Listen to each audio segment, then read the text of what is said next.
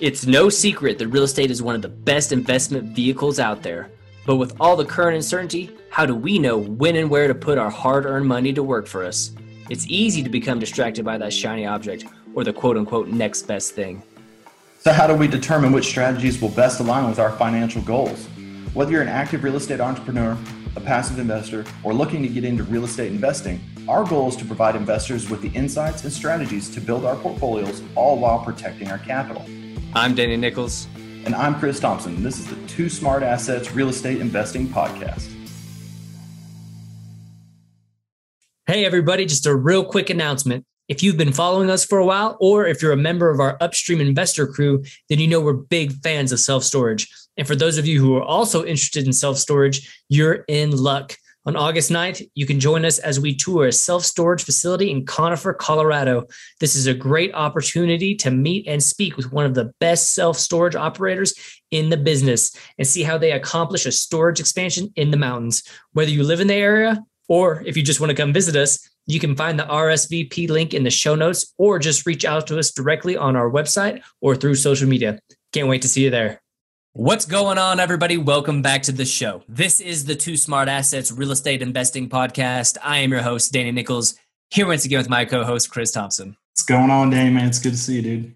Always good to see you, sir. And I got to be honest with you, I've been super excited about this week's guest for a long time. Very excited about it. Tell the listeners who we spoke with today. Okay, so today we brought in Jillian Hellman.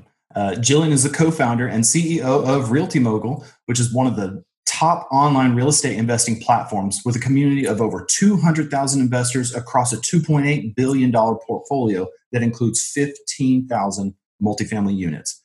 Her firm helped pioneer real estate crowdfunding several years ago, and they have remained among the largest platforms of their kind in the world.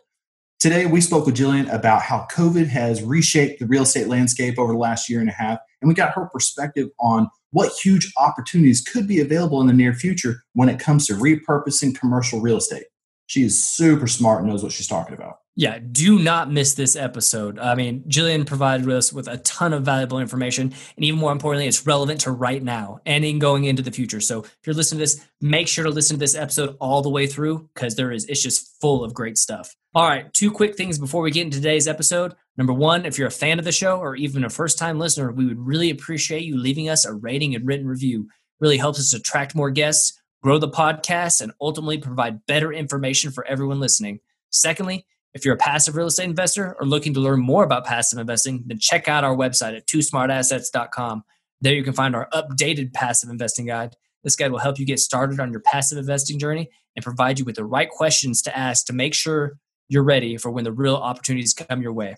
All right, now that that's out of the way, let's jump into today's episode with Jillian Hellman. Jillian, it's great to see you. Welcome to the show. Thanks so much for having me. Yeah, we're excited to bring you on here today for sure. Absolutely. We're definitely honored to have you on the show. And I say, let's just dive into this thing, Jillian. We know you got a lot to give. As we know, the last 12 to 18 months has been a bit of a wild ride, you could say the least. Some areas of real estate have been, kept chugging along quite well, while other asset types haven't fared so well. And so to kick this thing off and kind of give a little bit more context, I'd like to start by hearing about your experience during the last year, year and a half, and also get your perspective on how multifamily has performed over that time. So it's been a really fascinating, I guess it's almost a year and a half now. And look, when COVID first hit in Q2 of 2020, it was the great pause. We put deal flow on pause. We had no idea what was going to happen. We sent our team to work remotely thinking they'd be back in 2 or 3 weeks. I never could have imagined that, I wouldn't have seen my team in person for almost a year and a half. But it's been really fascinating since Q2 of 2020. There has been what feels like insatiable appetite to invest in commercial real estate. We literally did no production in Q2 2020. And then since then, Q3, Q4 2020, Q1, and Q2 2021, we've never been busier. And I think that it's because on the real estate company side, all of these companies had these goals for 2020, and there was no way to meet your 2020 goals when an entire quarter, sort of evaporated off the map. And then on the investor side, the stock market's been hot, right? In addition to the stock market being hot, there's certain folks in the American population that actually have greater savings during the pandemic because of the unemployment and because of the stimulus than they did prior to the pandemic. So it's been really, really fascinating. I think that one of the key drivers of that has been the unprecedented federal stimulus. The government intervention totally distorted the markets, and it helped us to avoid a crisis like 2008. That, coupled with increased unemployment benefits, direct stimulus to residents, billions upon billions of dollars for states to allocate to back rent to keep people in their homes when the CDC moratorium was going on, plus the decline in interest rates, it fueled actually a very, I hate to use the word healthy because it seems like an oxymoron, but like a robust economy in a time when you wouldn't expect there to be a robust economy. And so our experience has been Q2 was the great pause. Since then, it's been, off to the races. I also think that there's an interesting psychological change that has happened for some individuals because of this remote environment, which is they're more comfortable than ever investing on the internet, right? When we started Realty Mogul, 8-9 years ago, it was the early adopters only, right? The people who would put their bank account information online and give us access to it through an API and allow us to, auto debit money from their accounts. Like that was scary back then. It's not scary anymore. Today, no one's going to banks. No one's, transacting the old fashioned way. You don't have to sit across a table and break bread with someone to trust them. And so that's been a big windfall for our business and being a digital marketplace, but just the economy in general. Like I never could have imagined that our economy would be this strong and healthy. And again, I share that sort of lightly, not only because of the word healthy, but also it's strange that the economy here is this strong, right? It's strange that the stock market has grown so dramatically since, March, April 2020. And that's fueled continued growth in real estate. And I think real estate by and large, outside certainly of hospitality and certainly of some office and retail, it's done really, really well. And I think that it's surprising how well it's done. Right. And I think you bring up a lot of good points there, talking about the stimulus and those things and how that may affect things as of right now. But I'm curious, as this progresses, and we go through this time of, uncertainty really, and the economy is doing, quote unquote, doing well right now and is healthy. Do you see this continuing into the future? And if so, if not, how do you see any potential speed bumps or maybe roadblocks in, say, the next few years that potential investors should be paying attention to now, just in case? Look, the economy in the world is cyclical, right? So, of course, there's going to be speed bumps, right? I don't know that any of us properly predicted that the pandemic was going to be the source of this, speed bump that was actually a shorter speed bump than maybe it could have been. But, of course, there's going to be hiccups, right? There's a big open question around how do we increase rates, right? And when you increase rates and you start to see, cap rates gap out or expand as opposed to compress, and they've been compressing through the pandemic, what impact is that going to have, right? When cap rates go up, values go down, right? They work in inverse to one another. And so, I think that as the Fed looks to increase rates, which I don't expect them to do anytime soon, but, I've been wrong about rates before and I'll probably be wrong about rates again.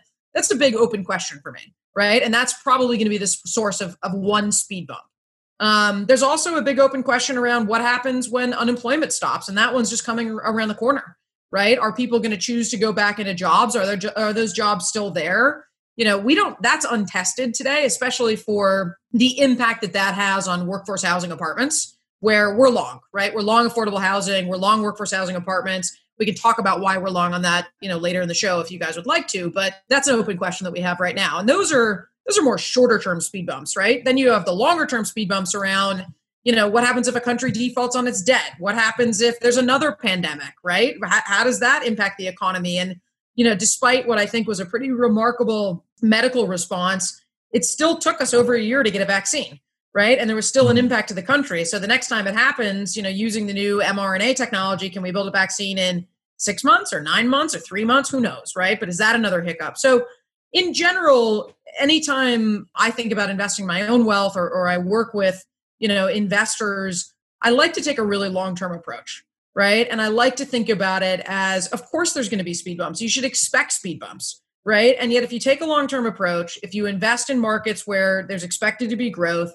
and you have a long enough time horizon, you should be okay, right? And I think in real estate, that's pretty tried and true. Like no one who invested in real estate in 1950 and held on to the assets today is bummed that they held onto that asset, right? Nor do they remember any of the speed bumps, nor do they even remember, the great financial crisis of 2008, right? If you think about people who bought real estate and held real estate before the Great Depression, I'm sure they're not upset about owning that real estate today, or their families or their, grandchildren or whatever it may be, that now may be the next generation or next two generations. So, time heals all.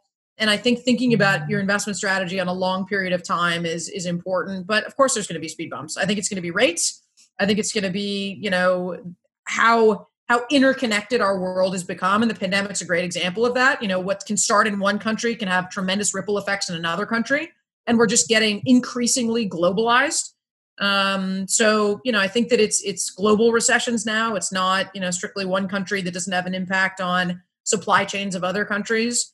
So there'll definitely be speed bumps. You bring up a lot of extremely good points that I agree with. I'm curious, when in just thinking about COVID, and you're talking about like Q2 of last year, basically just evaporating, and then subsequently, I feel like it was kind of like a fire hose. Like there was just a lot of stuff, like a lot of back pressure. Everybody was hungry, but like, do you feel like COVID has reshaped real estate? Like how so? And how do you think smart money is like poised to capitalize on this? Yeah, I think that COVID has been an accelerator for a lot of trends, right? So if we just break those down, because real estate's a very big, broad, world. I don't know how many articles there were on the build to rent industry prior to COVID, right? Mm-hmm. So single family build to rent is effectively a new asset class that I think largely got its trajectory from COVID. So when you think about like an entirely new asset class and buying and aggregating single family happened coming out of the last crisis, right? You had Waypoint Homes and Starwood and, all these large institutional buyers that kind of amassed these single family homes, but you didn't hear build to rent. You didn't see people, kind of in that asset class. So from that perspective, 100%, right? It created sort of this new asset class the same way that the great financial crisis of 2008 created, single family amalgamation as an asset class. So in that case, yes. If we take another example, let's look at industrial. So one of the trends that I think COVID greatly accelerated is digital purchasing. Now, digital purchasing was already a huge part of our lives, especially for younger generations prior to COVID. But, my father's in his 80s and my mother's in her 70s, and my mother and father now order their groceries on the internet. There's no way I would have gotten them to order their groceries on the internet prior to COVID. It would not have happened. It just wouldn't have happened, right? And now it happens, right? And even now that they've been vaccinated and they can go back into the world, my mom still gets sort of the staples through online ordering and then goes to the grocery store just because it's fun, right? And it gives her something to do and she enjoys it and she's a fabulous cook and all of these things. But like that's an example, right? So in order to meet the demand of increased digital purchasing, there's much higher need for industrial, right? Industrial's been on fire in real estate and it was always going to happen. There was no doubt in anyone's mind that more and more retail purchasing was going to go from physical to digital. I think that like any economist would have told you that was going to happen. I don't think anyone could have predicted the acceleration factor that COVID was. And so it's been a boon to industrial, last mile industrial in addition to, non-last mile industrial has just done fantastically. And I think that industrial comes out as one of the darlings of COVID. And I don't think that that's going to change. Office is the one that's the biggest question mark for me right now. In one sense of the world, here we are, it's June 2021. The major New York City employers are forcing people back in the office. I just heard that Blackstone has a return to work day, 5 days in the office, 5 days a week in the office of June 7th. So in 3 days or whatever it is. So I think it's Monday or Tuesday of next week. That is very interesting, right? And on the flip side, you've got all of these companies that are coming out publicly and saying, we're remote first. You don't have to show up into an office. We've learned how to be, dispersed. Business is going fine. We've figured out communication. Zoom is now a verb. And so what's the impact that's going to be on office? And that's the big open question. We are investors in office. We have many investors who have invested in office through us. Thankfully, knock on wood, our office has performed well during COVID and collections have been great. And a lot of that is big companies, right? Big credit tenants, triple net office deals, tenants that are locked into long-term leases. It was less of kind of the mom and pop and shorter term leases. And so because of the way that office works, where typically office leases are longer term, right? Where multifamily is 1 year, office is 3 or 5 or 7 or 10. They may have many extension options taking you out into 20 or 30 years, depending on the business and the office. So some of that office came through COVID relatively unscathed. There's an argument to be made that because of COVID and social distancing, people are going to need more office space. There's an argument to be made that, a ton of companies are going to stay remote and they're going to need less office space. I don't know where that works out. I think it's going to be very challenging in today's environment to retain and recruit high quality talent, forcing someone to go into an office. And so net, I think office is going to be a loser, but that doesn't mean that all office is going to be a loser. Yeah. I agree. There's a couple asset classes there. And hospitality was just a shit show, right? So we can talk about hospitality, but what a disaster zone, right? Yeah. So you brought up a couple points there that I'd like to unpack just a little bit there. Some of these cities are super scary, I think, as far as office, like New York, LA. I mean, I don't know, we could probably go on, but I feel like there's one maybe tiny exception, just being in Texas or Dallas. We got a lot of companies that are announcing, going into there. And I'm curious, I think it's a pretty safe bet. Like office will be back to some degree, it'll be up. We're long on office in the long run, I think. But how do you feel? How do you see this playing out in the near future, or what cities? With that being in mind, what cities do you find yourself or your company gravitating towards and seeing these emerge, like in Dallas or Austin or something like that, where office you can tell doing pretty good? It all comes down to supply and demand, right? And I would actually argue that Austin and Dallas, even though you have mass relocations happening, CBRE just announced they're going into Texas. There's been a lot of mass relocations. I actually think you might be oversupplied in Austin and Dallas, even with that demand. It's interesting. I have in me a blog post or a thesis that I've been ruminating on that I have not gotten pen to paper yet, but the title of it is A Tale of the Micro. And I think one of the things I really learned through COVID is that there's no sense in talking about real estate as real estate. Right? Let's talk about Class B office in, Austin, right? Let's talk about Class C multifamily in Charlotte, right? And the reason I suggest that is because there was such a different outcome of COVID in different places, right? If you just look at the unemployment rates as an example, and you look at Utah's unemployment rate during COVID, the unemployment actually went down if you look at it. And that's insane, right? And you had other markets where the unemployment was, double digits, 15%, 16%. And so in the same vein as you're thinking about unemployment, I also think you have to think about supply and demand, right? So there's certain markets where the supply and demand of office is out kilter, and I think office is going to do fine. There's other markets where I think that, you've got oversupply and it's not going to do fine. I actually think, and maybe this is a contrarian view, but I don't think New York office is going to be as problematic as people might have thought. I think New York is showing itself to have an office culture. And I think you might find different cities make different choices about the culture of are you in an office or not. Sure. When you've got these major institutions who have come out and said, you must be in an office 5 days a week, unsurprisingly, because they're some of the major landlords, right? So if you think about economic incentives there, it's not surprising. It's sort of sitting right in front of all of us. But I think you might see the culture of office being different in different markets. And I think New York's already proving to be an office culture. And the other reality too is even if you're going to have people in the office 3 days a week, you still need the same amount of space, right? Yeah, so whether it's 3 days a week in the office or 5 days a week in the office, I think you need the same amount of space. I think it's going to be companies that choose not to be in an office at all, right? Companies that allow truly remote work. That's by and large, that's gonna reduce demand, right? Just across the board, by and large. But I think you're gonna have different cultures in different cities. But remains to be seen. That's a hard one for me to predict.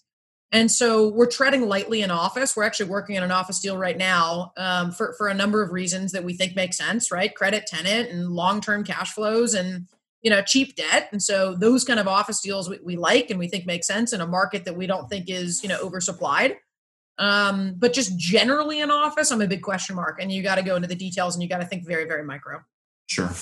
Yep, absolutely. And I appreciate you going over that for sure. That's a lot of good stuff there. And kind of on that same vein, I know we were talking about kind of migration and then also different markets, but, prior to COVID, there were already, some migration trends occurring in the US and, people moving from higher priced areas to more affordable areas. And then, obviously, like you said earlier, with COVID, it's kind of been an acceleration of this migration pattern. And just so for our listeners, so they can wrap their heads around, what does that mean for us real estate investors going forward? And I think maybe directing that in a slightly different way, like what geographies do we like and where are we thinking as far as, geographic markets of where real estate investors might want to be spending time and money? I think that capital's chasing growth, right? So markets like Phoenix, Dallas, Columbus, Raleigh, Charlotte, I'd say from a state perspective, it's all about states with low or no income taxes. Washington, Texas, Florida, which unsurprisingly are markets where there's job growth and population growth. And I think that trend is here to stay. The thing we see most that investors are typically most interested in is like Sunbelt markets, right? Where you've got growth, where you've got good tax treatment. You saw movement during COVID. You saw people, leaving San Francisco, leaving New York, leaving Los Angeles, going to places like Washington and going to places like Texas and Florida. You see Miami heating up and huge population growth in Miami. And I think that trend is here to stay. I think that trend, though, is paired with the earlier trend that we talked about, which is work from home.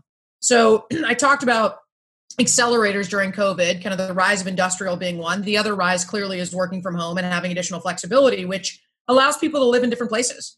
At our own company, we had someone move to New York, which is the antithesis of what I just described, but someone moved to New York, someone moved to Wyoming, someone moved to Colorado, someone moved to Florida, someone moved to Hawaii. I mean, if we were a small microcosm of what was going on around the world, and particularly in the US, like it's remarkable how much motion there was, right? It's truly remarkable. And I think that this trend of remote work allows people to live a different life and to think about life in a different way. And so, those states with low income tax are going to be the big winners. And then the states with, growth are going to be the big winners from a real estate perspective. Now, that being said, I also like a lot of the Midwest markets. And a lot of the Midwest markets, you don't have the same velocity of job creation or velocity of population growth. But the reason why I like them is because of that supply and demand argument. So take a market like St. Louis that we're interestingly bullish on. You don't have that huge population growth. You don't have that huge job creation. And you don't have nearly the amount of construction starts that you have in a market like, Dallas as an example, right? So the same place that a lot of investors are gravitating towards for that population growth and that job creation are the same markets that developers are gravitating towards. And what that means is that you're going to have additional supply. And so you have to be very careful in the types of real estate that you're going to buy in that submarket. And we like workforce housing a lot. We like affordable housing a lot because you can't build it, right? It's not affordable to build it anymore. It's impossible. You can't create, unless it's on a tax advantaged and, a lot of government subsidies, you can't actually create replacement products. So your workforce and affordable housing is never going to compete with your Class A product. It's going to push down, Class B plus rents. So long-winded way of saying it kind of goes back to the micro. Sure. Okay. So I guess just to pound on this a little bit more, like, with the migration, with people being remote, I'm curious about like the workspaces that were previously being used that are no longer being used to their capacity. And in some cases, I'm sure many, but not even at all. There's a huge opportunity for like repurposing. And I'm curious, like what your thoughts are on like this possible repurposing or best case use of what could be like millions or billions of office space. What do you think about that? Yeah, it's not only office space. I mean, it's malls, right? It's secondary and tertiary malls. It's retail. Like we're overbuilt in this country in the mall and in the retail space. And so, we've already been talking about the major reckoning in retail. I actually, as an aside, I like retail in a lot of situations because it's so out of favor. Right. And so there's another kind of conversation maybe for another day there, but it depends on what's the highest and best use in that submarket.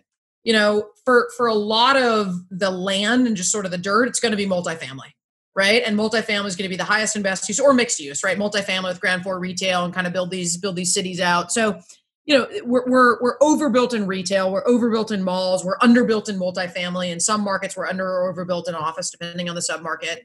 But it's fascinating. We just saw a really interesting deal in Connecticut, which is an office building that's being repurposed into multifamily, and it's actually happening. And there's real things happening there. We've seen numerous hospitality transactions. So, hotel deals that just got totally battered in COVID, being acquired and being turned into multifamily. Now, a lot of those are like more micro units, 400 to 500 square feet micro units, which give you more affordable housing in super dense markets. Like we just looked at a deal in Austin, Texas, for example, which is, getting very pricey and is very dense, like right in local kind of downtown, not in some of the more secondary and tertiary markets in Austin. But that's really interesting, right? Where you can actually, you can't build affordable housing anymore. It's impossible, right? Unless you have tax subsidies and the things that I mentioned. But you can take a dilapidated hotel and turn it into really nice micro units that are 450 square feet, where the rents on that micro unit are affordable, right? It's not 800 square feet, but it's, an affordable sort of micro unit in the heart of a city,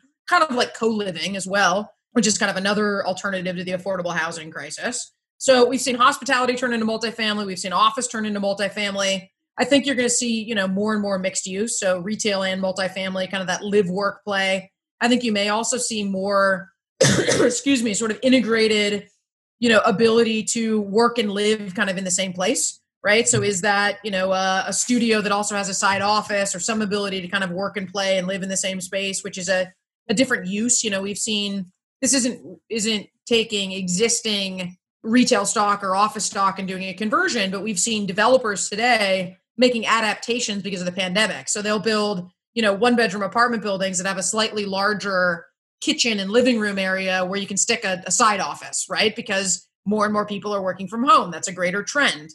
So it depends on what the highest and best use. Some of it's just going to get torn down, or some of it's just going to sit there vacant, right? That's also, a big piece of it. And if you think about, there's a huge wave of CMBS pain and hurt that is still to come, right? Which is largely hospitality and retail. That stuff takes years to work through. That stuff's just going to sit dilapidated in an eyesore. And that's going to be part of the stock of that is just, no longer its highest and best use until you have, some talented real estate developer who comes in with an amazing vision and a lot of capital to fix it. So some of it'll just go to die. Some of it'll be repurposed, and the other remains to be seen based on the micro market of what the highest and best use is. Yeah, you bring up a lot of good stuff there. And, I appreciate you sharing your perspective on that, because I know our listeners are going to be able to take a lot away from that. Jillian, I've learned a lot just from this conversation with you. It's been great. Love being able to connect with you. But before we get out of here, we want to take some time and shine the spotlight on you. So tell listeners more about Realty Mogul and anything else you have going on. Yeah, absolutely. We're a digital marketplace for real estate investing. We'd love for you to come on our website and create a user account. There's no pressure. It's free to create a user account. It's really fun because we have, I guess, folks across the spectrum, young and old, who come on and just learn a lot about real estate investing. I run a podcast and we talk about real estate and asset classes and all of that fun stuff. And it's been really fun to sort of help to educate a new generation of real estate investors. And even for people who don't make an investment with us, they can see, okay, Realty Mogul is doing that multifamily deal, and why are they doing it? And they can listen into sort of the webinar for that deal. And now they're doing, that office deal in that market. And I heard Jillian say that, they really care about supply and demand and long-term leases when it comes to office. And this is what a deal like that looks like, right? To kind of connect the dots there. So, I love for people just to come and track us and track the deals that, are available on Realty Mogul to be invested in. Obviously, if you want to invest with us, please do. But, please don't do it with dinner table money. So I try and spend my time, convincing people not to invest with us as much as I do to invest with us, because these are long-term investments into illiquid assets, right? It's not like a publicly traded stock that you can sell tomorrow if you want to, right? We're not the Robin Hood of the world, but we are a marketplace for people to gain access, and we take that seriously. And so, it's been a lot of fun to build. I've gotten to work with some amazing, amazing people and meet amazing people like the two of you. Absolutely. Jillian, we're going to make sure to include Realty Mogul's link in our show notes, so any investors can go and check that out, connect with you, and check out your deals. You guys are providing a ton of valuable information, and so I think that's pretty amazing. But Jillian, absolutely excited to have connected with you today. Thank you for coming on our show. We really appreciate it. You got it. Take care, guys. Hey, thanks for listening to today's episode. Head over to iTunes to subscribe to the show, and while you're there, we'd really appreciate you leaving a rating and written review. If you have any questions or topics you'd like to hear on the show, connect with us on social media or through our website at twosmartassets.com. We look forward to speaking to each and every one of you. Talk to you soon.